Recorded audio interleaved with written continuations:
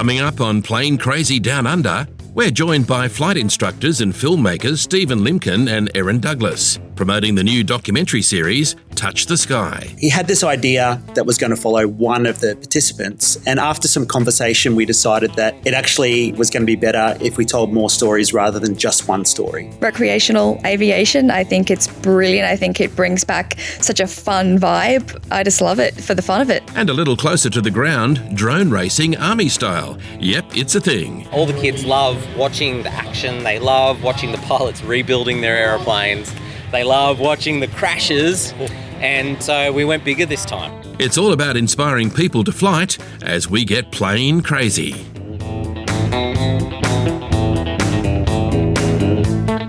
Well, hi everybody and welcome back to the show. It's great to have you with us as we talk aviation once again. I'm Steve Vischer and with me, of course, is my good friend Grant McHerron. Mate, we're off to the movies this week in a manner of speaking. I know, and it's for a very important cause. This movie is a documentary to help get more women aware of a life in aviation, get more ladies in aviation. It's a wonderful thing. Yeah, it certainly is. And of course, we're talking about Touch the Sky, a new documentary series, which you can find at touchthesky.au. The director of Touch the Sky is Stephen Limkin, and we're joined also by Erin Douglas. Guys, welcome to the show. Thank you very much. Thank you very much. Stephen, congratulations on the documentary series. I've really enjoyed watching the clips that have come out so far. You must be really pleased with the way it's been received.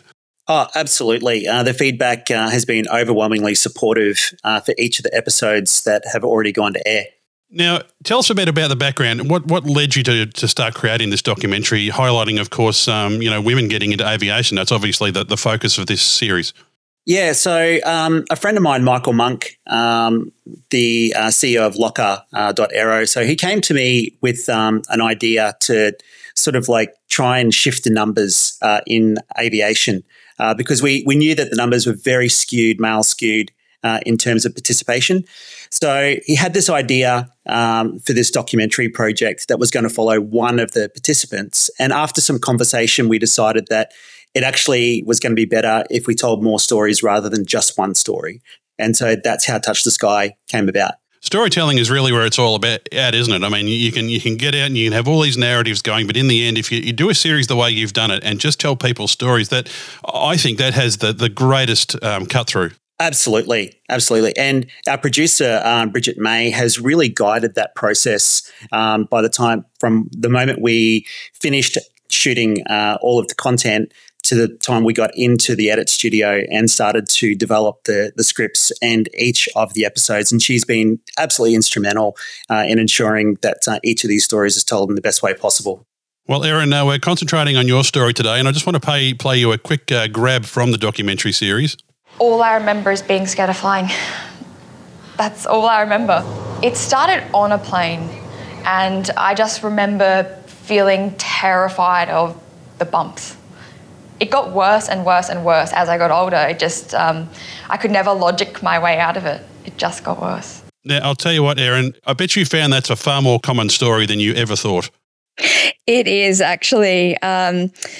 Yeah, it wasn't until I started building an online community that I realized how many people suffered with the same fear and phobia that I did. So, I mean, it made me feel less lonely. Yeah. It's funny. I can identify with you. I never actually flew in anything until I was 17, and I remember my father back in the 1970s used to go flying with a great friend of his at Moorabbin Airport, and they would always invite me along as I was a kid, and I was terrified. I never went. And the first flight I did was going overseas in a 747, and the second we went into the sky, I've told this story to our listeners a lot, so I hope they're not yawning, but I just fell in love with it. And I wonder, when you did get in the cockpit and you started flying, how was it for you? Was it an instant overcoming of that fear, or was it a more gradual thing? Definitely a more gradual thing. I didn't instantly fall in love with it. It's something that I had to consciously decide, yes, this is what I want to keep continuing to do to get over that fear. And I still experience it to this day in various capacities. I think what started as a fear of turbulence developed into other fears, a fear of falling. I kind of exhausted all the fears and yeah, so it's still something that I do deal with today. It's a real process. I feel like it'll be a lifelong exercise. Yeah, because you're definitely not the only one. I know, like I fly hot air balloons. I've got my butt on the side of the basket where there's about 5,000 feet between me and the ground. And yeah, I always have a hand on the burner frame or on a tank because I hate going up ladders. I have a fear of heights, and flying an aircraft, okay, you're sitting in there. The more the visibility, yeah, okay. But the hot air balloon, as long as I'm anchored somewhere, I'm fine and I'm focusing on flying. Do you have that fear of heights thing? I never had a fear of heights. I think that's the only thing I didn't have a fear of. I think for me, mostly it's the sensation of falling and the idea of falling from a height. Have you tried skydiving? I have never, and I will never try skydiving. I say the same thing about hot air ballooning every time Grant suggests that to me, just quietly. Yeah, I do have a couple of friends who are like, never, ever, ever will we get in a hot air balloon, and especially not with you. Thanks. Do you find, Aaron, that through your flight training, I mean, I think something that really spoke to me was learning, about the physics of it and how aircraft operate, and through that understanding, it kind of it helped me to get through that process a bit. Yeah, definitely for me, the more I learned, the less I feared it. But it's also to do with me being in control. I can still sit in the back of a large airliner and I'm still, terrified because there's a barrier between me and the cockpit. So I'm not in control. I think mostly for me, it's a control thing. I think getting closer to the front helps, especially if you're in the places where you have lie flat beds, nice alcohol, food and all that. That really helps for me, I can assure you. I may not be in the very front with the best view, but it's pretty good. I'll keep that in mind. Stephen, with your documentary making, would it be fair to say now that you're a filmmaker with an aviation habit or somebody who's in aviation with a filming habit? Either way, it seems to work really well. Yeah, I've done a few projects now, particularly in the aviation space, and I feel like in terms of aviation, I've found my tribe, and so I've married my skill and experience as a documentary storyteller with my passion for aviation. And I really, really love telling aviation stories. Because Touch the Sky is not the only aviation story you've told. That's correct. So I just finished doing a 3-part series on loss of control with Recreational Aviation Australia, which is out in the wild. And then before that, we did The Aviator, which is all about Bob Tate, OAM. Who we happen to work out of his hangar in Redcliffe. And so I get to spend time with Bob every day, and I absolutely love being in his company. And then before that, I made a 22-part series about learning to fly planes, which sort of followed my experience of learning to fly and overcoming my fear of flying. And for those of you who aren't in Australian aviation, Bob Tate is sort of right up there with the Kings and people like that in the US, has written most of the books that Australian pilots have learnt from, training guides, methodologies, all that kind of stuff. Complete legend, and the OAM represents Order of Australia. Right up there. If the Kings are legends in the US, Bob Tate is just synonymous with GA learning and RA learning here in Australia. Yeah, so it's certainly a really good story to tell. Aaron, let's talk a bit about going on. You've learned to fly, and it's actually a really good news story about, conquering those fears of flying, and you've gone on actually to be quite involved in a flying school. Yeah, I have. I was lucky, that's the best news story ever. I know. It's also the best job in the world. I mean, when I first started, I would never have imagined that I would be at this point where I was actually in a career and teaching others. The best I hoped for was just to get rid of my fear. So to now be in this position and to kind of fall into a passion that I didn't know that I would have, I feel particularly lucky. How do you find the instructing, the ab initio through to the more advanced? How do you find the art of teaching people to fly? Difficult, because I wouldn't consider myself to be a born teacher. So teaching was something I also had to learn.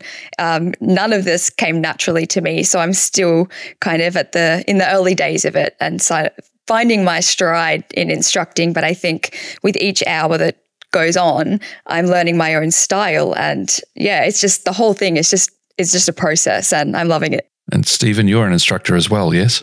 I am, yes. And I've actually had the privilege of watching Erin from the moment that she did her first board brief when she was doing her rating, all the way through to seeing her get a senior instructor upgrade with Recreational Aviation Australia. And I've watched her journey. And so she has just gone from strength to strength. And there's been some lows and some things for her to overcome, but she's doing such a good job. And it's interesting too, because I notice in the documentary that focuses on you, Erin, there's actually some grabs from some of those training sessions where you're actually having to present that brief. That's now, in my day job, I do that in a different industry, and that can be quite challenging to do one-on-one. Yeah, it was daunting. For someone like me that suffers awfully with anxiety, imposter syndrome, a lot of us suffer from those things. It was, I feel like I was being laid bare. At a lot of points, I couldn't speak at all. I couldn't even get started. So to go from that point to where I am now, where I can do it semi-comfortably, wow, like for me, that's such a personal success. Major success. I've just recently started as an instructor in ballooning and only had a couple of instructional flights that I've given to others. And having done fixed wing and gone through the instructional process there, it's quite fascinating to see the very much more relaxed and different style that we have for balloons and the chats we have. But the core concepts are there and the getting it through and making sure you're on following a syllabus and everything. But I haven't used a whiteboard yet. Oh, you're lucky. Certainly in terms of mentoring, you can talk about mentoring through aviation, but also what you're talking about there is a skill in public speaking and presenting. And I suppose part of the crew here of Touch the Sky documentary, you've got some people who are very au fait with that, and particularly Katrina Roundtree. I would assume now, I've produced some other podcasts with Katrina in it. She's very, very comfortable doing that, and I imagine she's been a great help to you. Oh, she's been so good. Even just to watch her, I couldn't believe that I was in her presence for one, but just to watch her in her element. She's just so natural, and I've just taken so much inspiration from seeing how she is, both on and off the camera. She's the same person. It's incredible to me. She's just so natural. That's the key to it. Stephen, tell us about some of the other people that are in the documentary. Yeah, so there's a wide range of stories that we've told in this series. So you guys would be familiar with Ellen Franklin, who worked for Oz Runways. Mm-hmm. So Ellen came up and did her instructor rating with us. Also, we've got a young girl by the name of Maddie, and Maddie is only 17 years of age at the time of the filming of the series, and so she's had her own journey of overcoming some difficult family situations. And then we've got Zara, who is just amazing. So we're talking about an Afghan refugee who fled Afghanistan with the fall of Kabul because she was in the Afghan Air Force. And so they were rounding up people and shooting them. And so she fled to Australia, had to teach herself English when she got here, and decided that she wanted to learn to fly, and moved her entire life from Melbourne or Adelaide, where she was staying, to Brisbane so that she could pursue her dream of flying. That is amazing. What a story that would be to tell. How did you cast out and attract such a wide range of really, really interesting people to put on this show? Yeah, well, it started with Katrina and telling Katrina's story, and then it moved on to getting Erin involved and following her journey into instructing. And then there was another girl by the name of Danny who is from Canberra, and so we started off with 3. And then it sort of grew to 4 with Alan, and then 5, and then it grew to 8. And it just got to the point where it was becoming so big. We needed help us to be able to structure the series and the stories and to get some additional funding.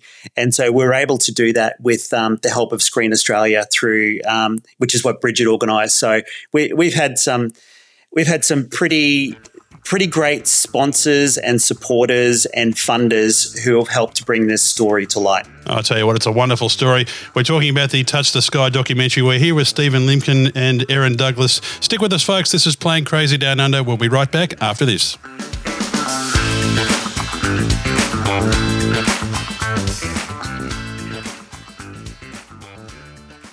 Keeping up to date with the latest news is a huge part of our daily lives. Now you can have news on demand with the Australian Independent Radio News app. News and sport in your pocket whenever you want it. Wherever you are in the world, if you call Australia home, you can stay in touch with the Air News app. Download it now for news on the go. This is Air News. This is Air News. This is Air News. This is Air News. This is Air News. Australian Independent Radio News.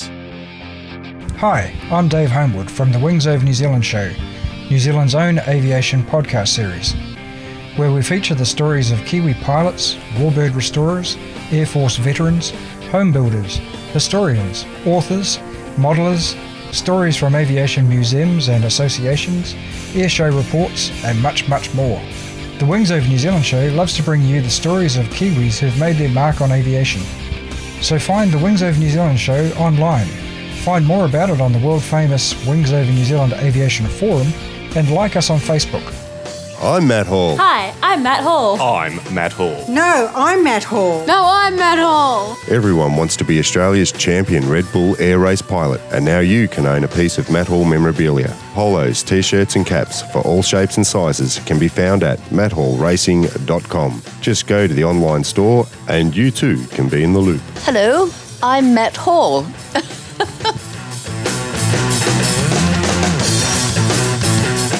You're listening to Playing Crazy Down Under, where we talk aviation. Thanks very much for joining us. Our guests this week is Erin Douglas and Stephen Limkin from Touch the Sky, a new online documentary series, and it's focusing on the journey of women into aviation. Guys, I wonder, women's participation in aviation has traditionally been quite low as a percentage. Why do we think that is, and what can we do about it? Yeah, I think that if you look historically,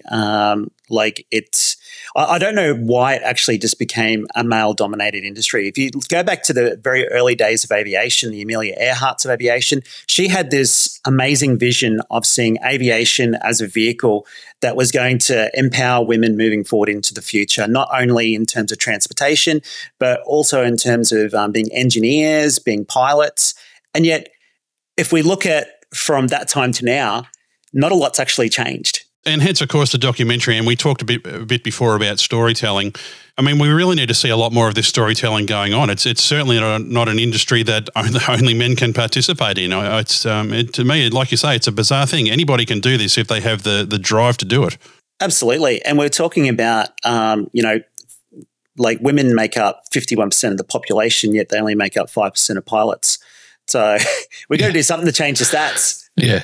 No, exact. And when you look at the WAFs back in World War II on both the US and the UK, flying fighters, flying bombers. I remember one of the stories, I think it was about the B-29, where the male pilots were like, oh, we don't trust it, we don't see it. And so they started delivering a whole lot of them with female crews. And the male pilots went, well, shoot, I guess we've got to fly them. And what they found was that the ladies were following the checklists and the guys were too macho and didn't need this checklist crap and were causing problems. And once they got checklists drilled into the guys by the ladies flying them and having no problems, and the guys obviously doing something wrong once they realized that. So we've lost a lot, I think, when everyone came back from the war. And all the GIs and all the military came back, and the ladies who were doing a lot of work in industry and doing a lot of work in aviation, well, they had to get out of the way so the guys could have the jobs. And I think that set a lot of that progress back that Amelia Earhart was looking at pre-war and what we saw during the war. But it's great to see us clawing it back. But I'm going to step sideways a bit and go, Erin, in this show, you've been talking about conquering fears, building up knowledge, building awareness and so on. How did you go when Stephen came to you and said, oh, we're going to do a documentary about you? Was it a no get away moment? I think initially it was a hell yeah.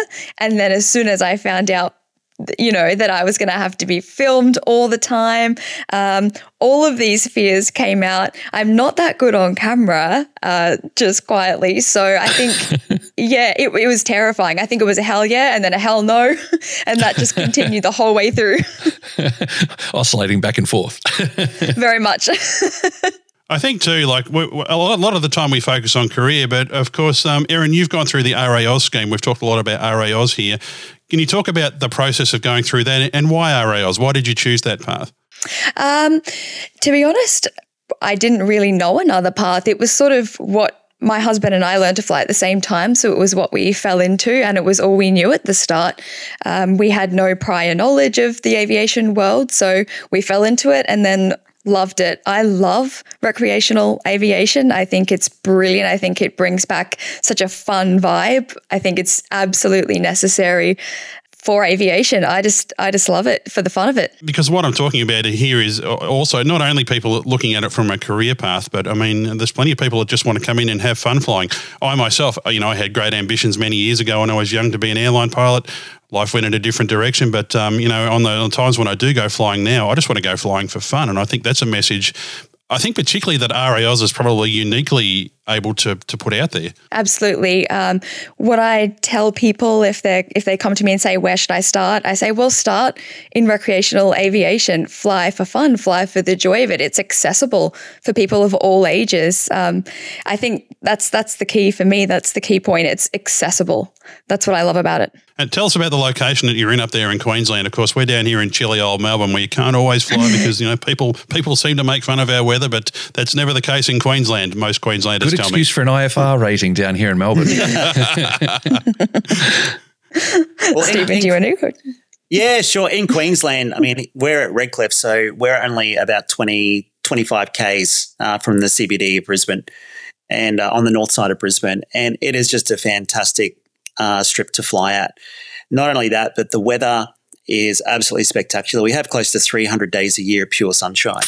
I'm sorry, was this your knife that you just threw into us? However, in saying that, we also have an awful lot of crosswind as well too. So we always tell people, come and learn to fly at Redcliffe and we'll teach you to be a real pilot. Well, that is a really, seriously, that's a great core skill to have is crosswind landings. I know when I was learning in the States where I was based, I don't think we ever didn't have a crosswind. It was something you became quite adept at rather quickly. Yep. Yeah, and the training area is right on our doorstep. So on one side, we've got the Glasshouse Mountains, which is spectacular. The other side, we've got the ocean, Moreton Island. You've seen the iconic shots of all the rusted shipwrecks that are along those beautiful turquoise waters. So we live in and fly in a spectacular part of the country. Yep. Well, we had some sunshine here last week, I think, didn't we, here in Melbourne? I think it got up to about 15 degrees the other day. It was awesome. But I mean, one thing Melbourne's got is it's got high density air. Yeah. We are colder. You get better engine performance, better lift than that hot high situation you guys have got. I'm just, got to find something. Right? Agreed. Please, I'm scrabbling here. Whatever helps you sleep at night, Grant. There you go, mate. There you go. It's working for me. So the obvious question is now we've, Erin, we've made a media star of you now and we've followed your journeys and you're quite active there on social media. So where to from here? Are we going to continue to keep following your adventures and your journeys as you move on through aviation? Yeah, I think the online world is also something I kind of stumbled into. I didn't expect it to sort of blow up as it has. It started as a journal, really, just for me to keep track of my journey, and it's kind of continued that way. I'd like to keep using it as sort of a journal, to follow my way through. I don't know really. I never really set out a path for myself because I feel like when I do that, I might miss opportunities. So I just think, well, I'm going to keep all the doors open and see what happens for me. I'm just going to keep working hard and it seems to be working out. That's outstanding.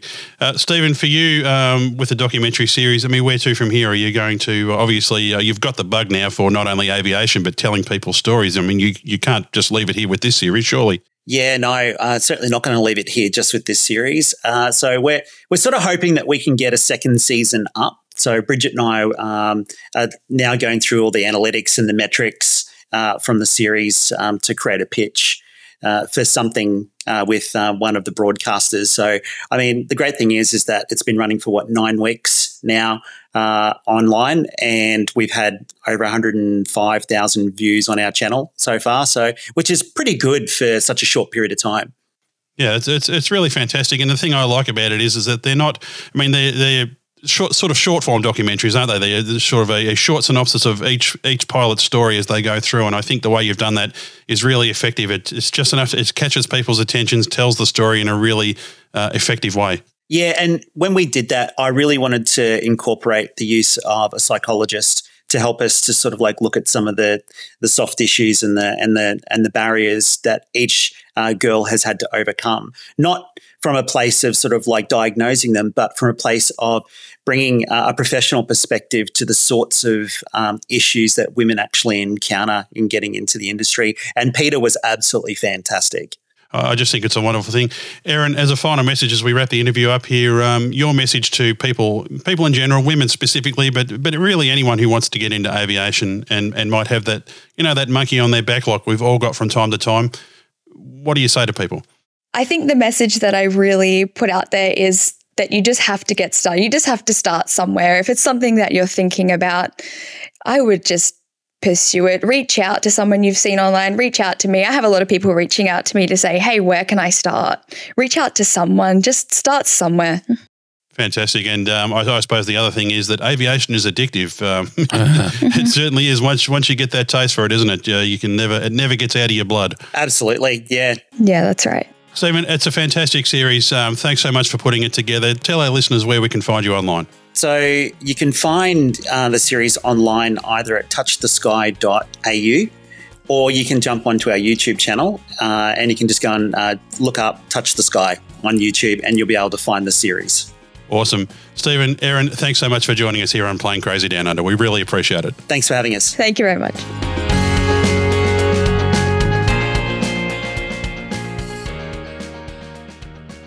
And thanks to Stephen and Erin for joining us on the show. Grant, what a great story. And once again, if you want to check that out, touchthesky.au. There's lots of really short-form interviews there, and there's some really, really great stories there. Oh, yeah, it's great. It's also good to recognise a couple of the folks who have been in there, like Ellen from Oz Runways, who's had the misfortune of coming ballooning with me, as I think I mentioned during our chat. So anyhow... Well, she's very, very brave, Grant, and you didn't scare her to death, and she's gone on to become a flight instructor, so... There you go. Yeah, I think she's definitely a brave person. Not only went for a balloon flight with me, but also went instructing. Oh, yes. Well, there you go. See, Grant, you've been a positive influence on people. You've scared them away from ballooning and into fixed-wing flying. Thanks, mate. Nice work, buddy. Not that you're biased. Well, Grant, speaking of fixed-wing flying of a different kind, well, it's not really, actually. It's rotary wing, really, isn't it, when you think about it, and drone flying. And we were at Avalon, of course, recording lots of content for Australian Defence Magazine, and they've graciously let us use this content. And, Grant, the Defence Force actually is right into drone racing, as it turns out. They certainly are. And there's actually a link with ballooning because Justin, a friend of mine who was there, we didn't interview him though, he refused. He's with the RAF and he's actually a hot air balloon pilot as well, but he's there drone racing. So he said that the young ones are doing pretty well with those reflexes. But it's a great chat with Karen Joyce, and looking forward to hearing it once again. And I'm sorry it was just me, but I am the host of the Australian Defence Magazine podcast. So, yeah, Steve didn't get a word in. Sorry, mate. Yeah, well, I'm the producer. I'll just put that in there, Well, you were there. You had your microphone and you were doing very professional stuff with your headset as well. Yes. Well, you've got to look the part, Grant. Anyway, Grant, let's head back to Avalon. Wing Commander Karen Joyce, welcome to the show. I'm really excited to be here at the Drone Zone. I know, right? It's the Circus of Drones in the circus tent. We've got a full race set up behind us. Can you tell us about the inspiration for this event? Well, I guess number one, it's the biggest circus tent we can hire in Australia. So we've truly gone and got the biggest flying space we can, and we've made the biggest, fastest track that we can. Look, the inspiration came from the last air show that we did in 2019. We had a circus tent half that size, but what we found was, kids love drone racing. And for the public days at the last air show, the grandstand was packed and we had kids 5 or 6 deep at the tables. All the kids love watching the action. They love watching the pilots rebuilding their aeroplanes. They love watching the crashes. And so we went bigger this time because we want to have those conversations with the kids. What we do is everything STEM. We design aeroplanes, we build them, we solder, we code. So at the end of a race meet, everybody will go home, they'll download their videos, they'll cut a really sick video together and they'll put it on Snapchat and Instagram. These are the kind of skills that we want in defence, right? And it's not just about trying to talk to people about being a drone pilot.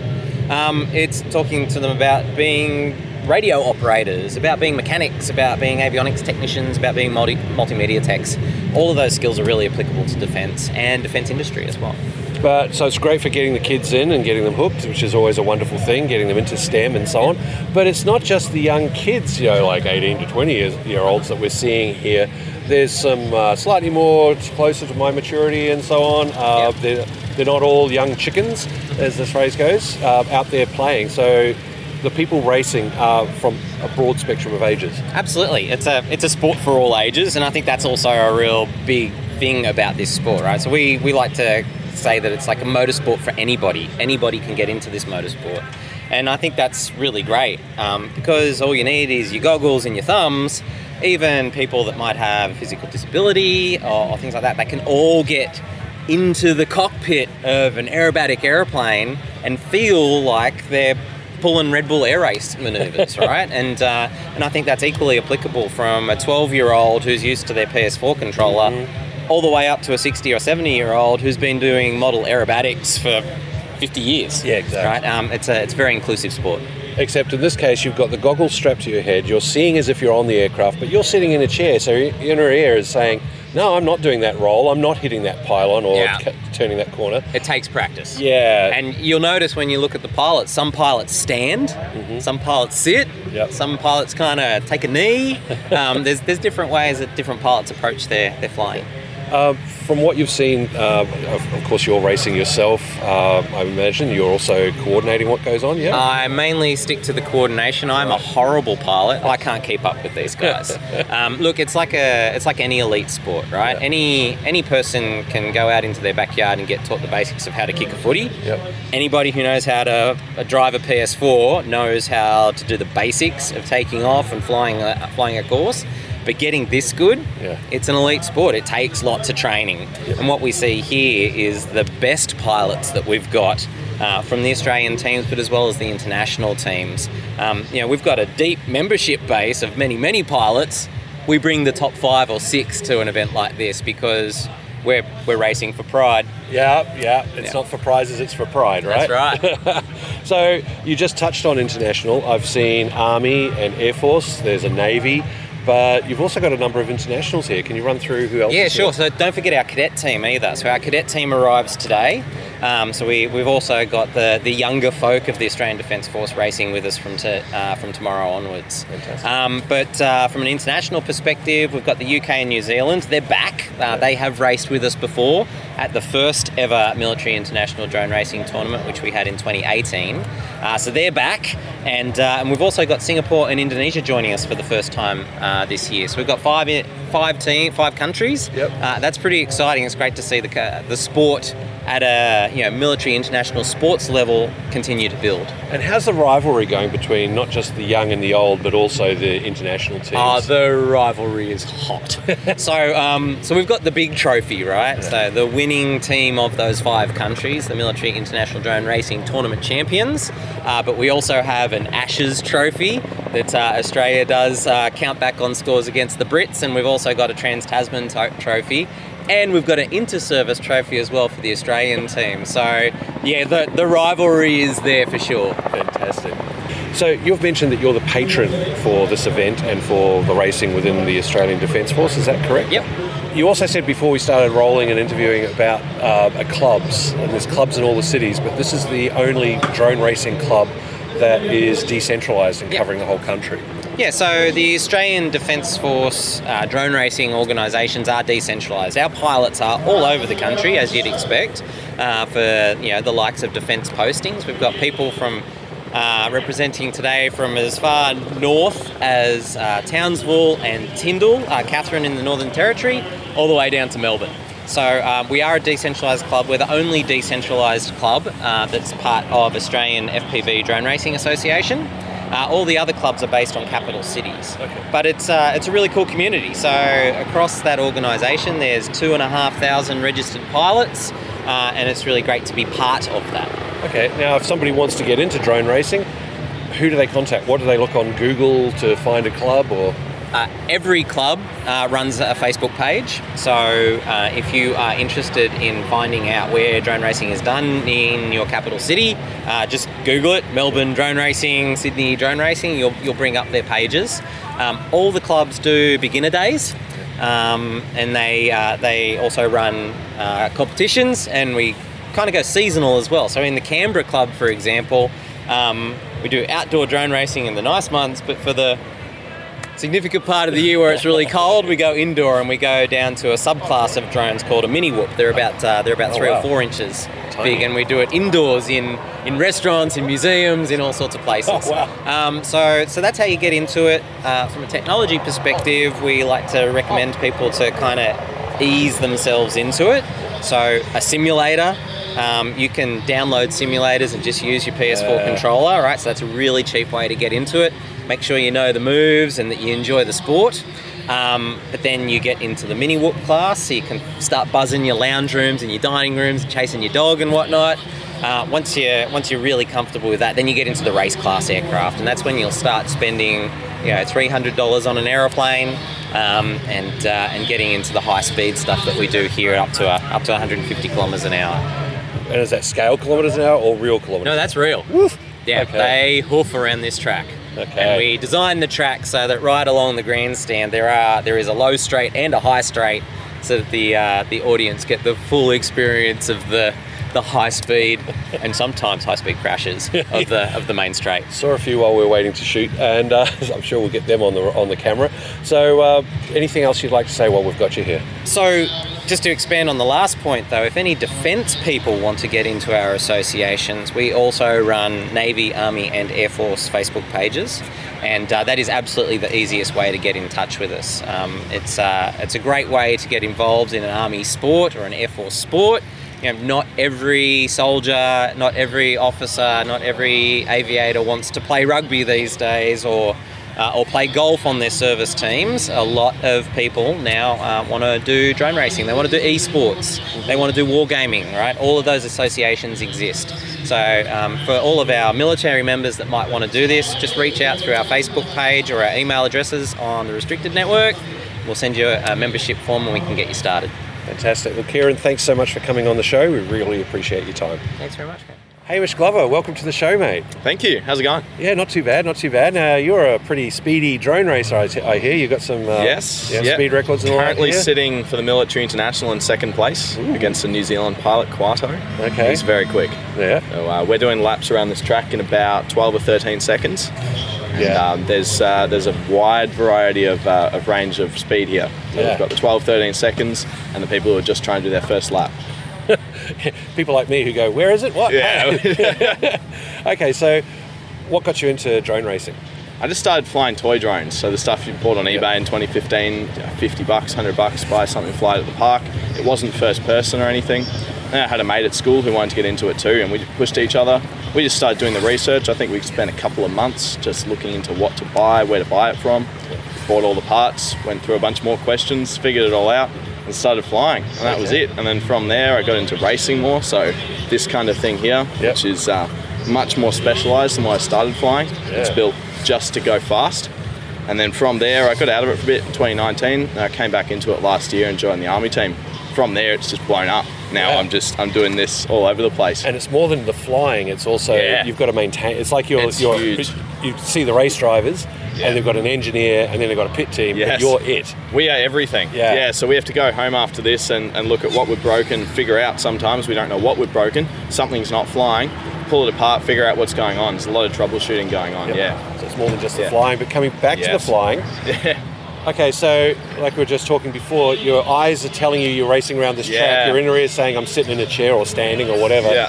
How long does it take to get that I'm accommodating this and I'm used to it now? Some people it takes a while. For me, I think maybe something to do with being younger. It is easier. I pretty much was able to pick it up and I didn't feel sick or anything when I started. Some people it takes a while. Some people can only do it sitting down. Some of us can just stand up and do it just fine.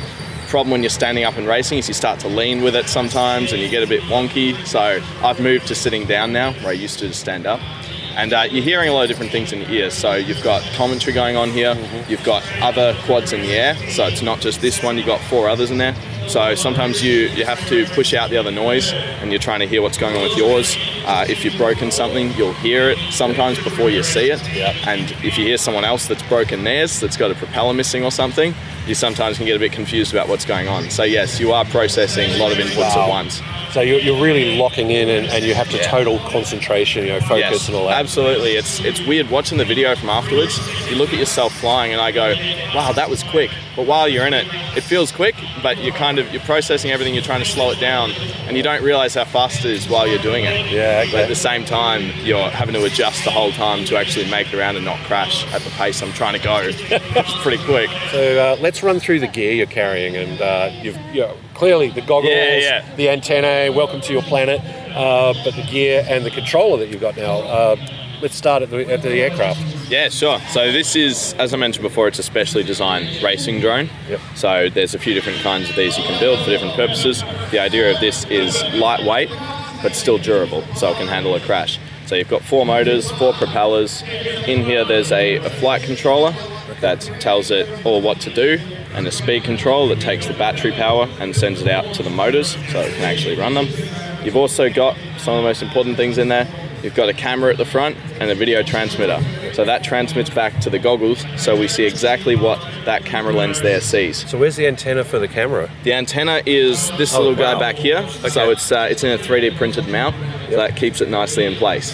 The camera is also in a 3D printed mount there. Yep. So there's tons of different ways to mount these. It just depends on what frame you've got. You can get lots of different ones out there.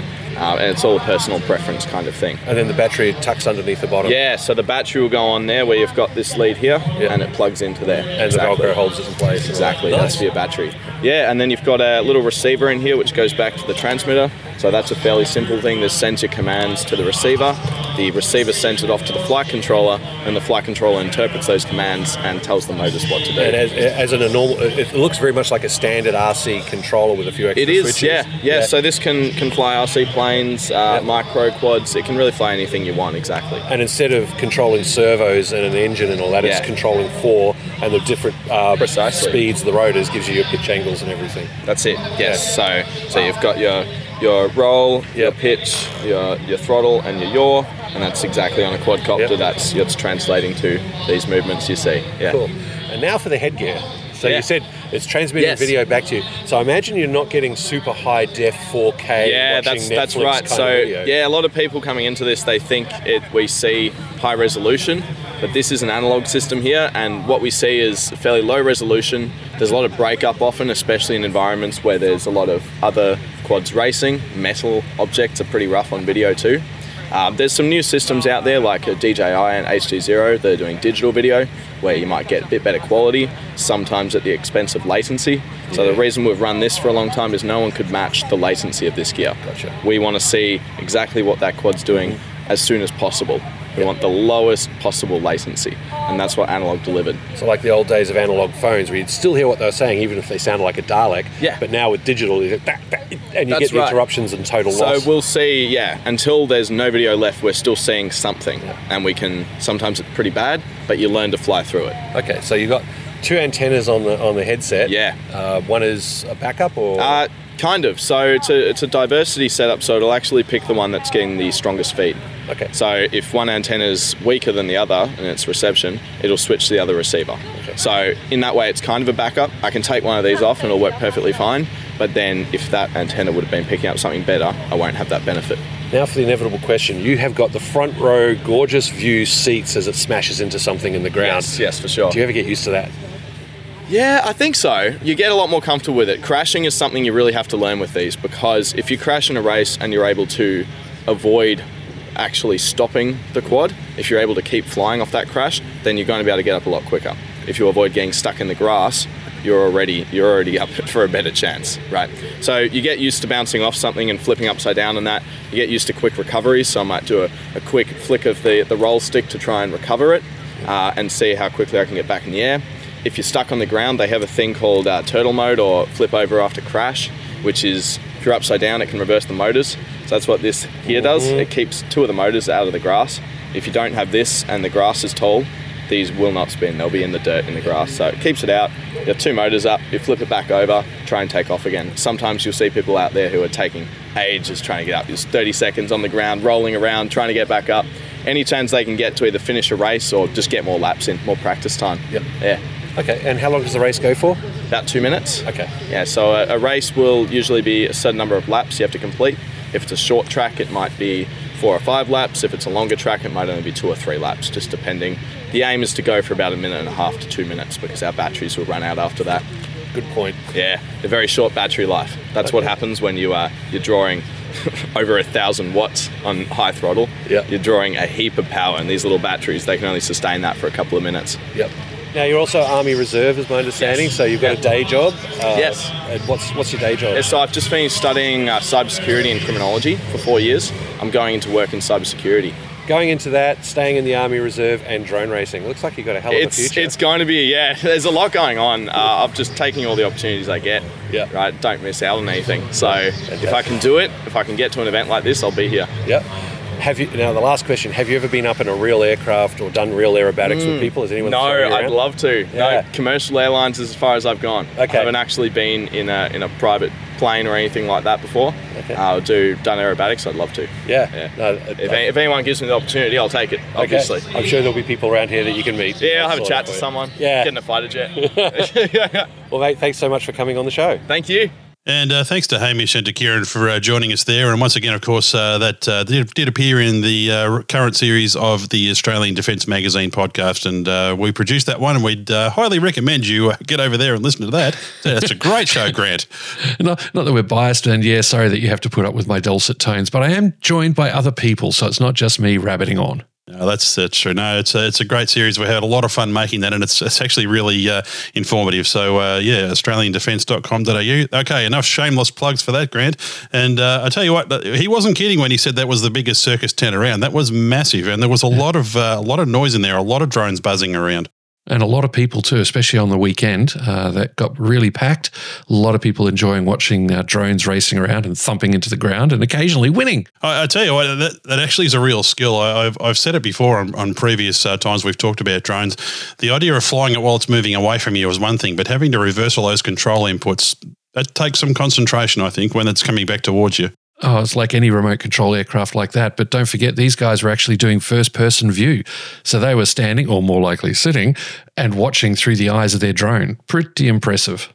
Yeah, great stuff. And as they mentioned there in the interview, it's all about STEM and all about it's actually a really, really clever way to engage young people and get them involved in aviation, and thinking about studying the relevant subjects in high school really, and moving on into science, technology, maths, all that sort of stuff. All that stuff that I was terrible at. Granted, it comes.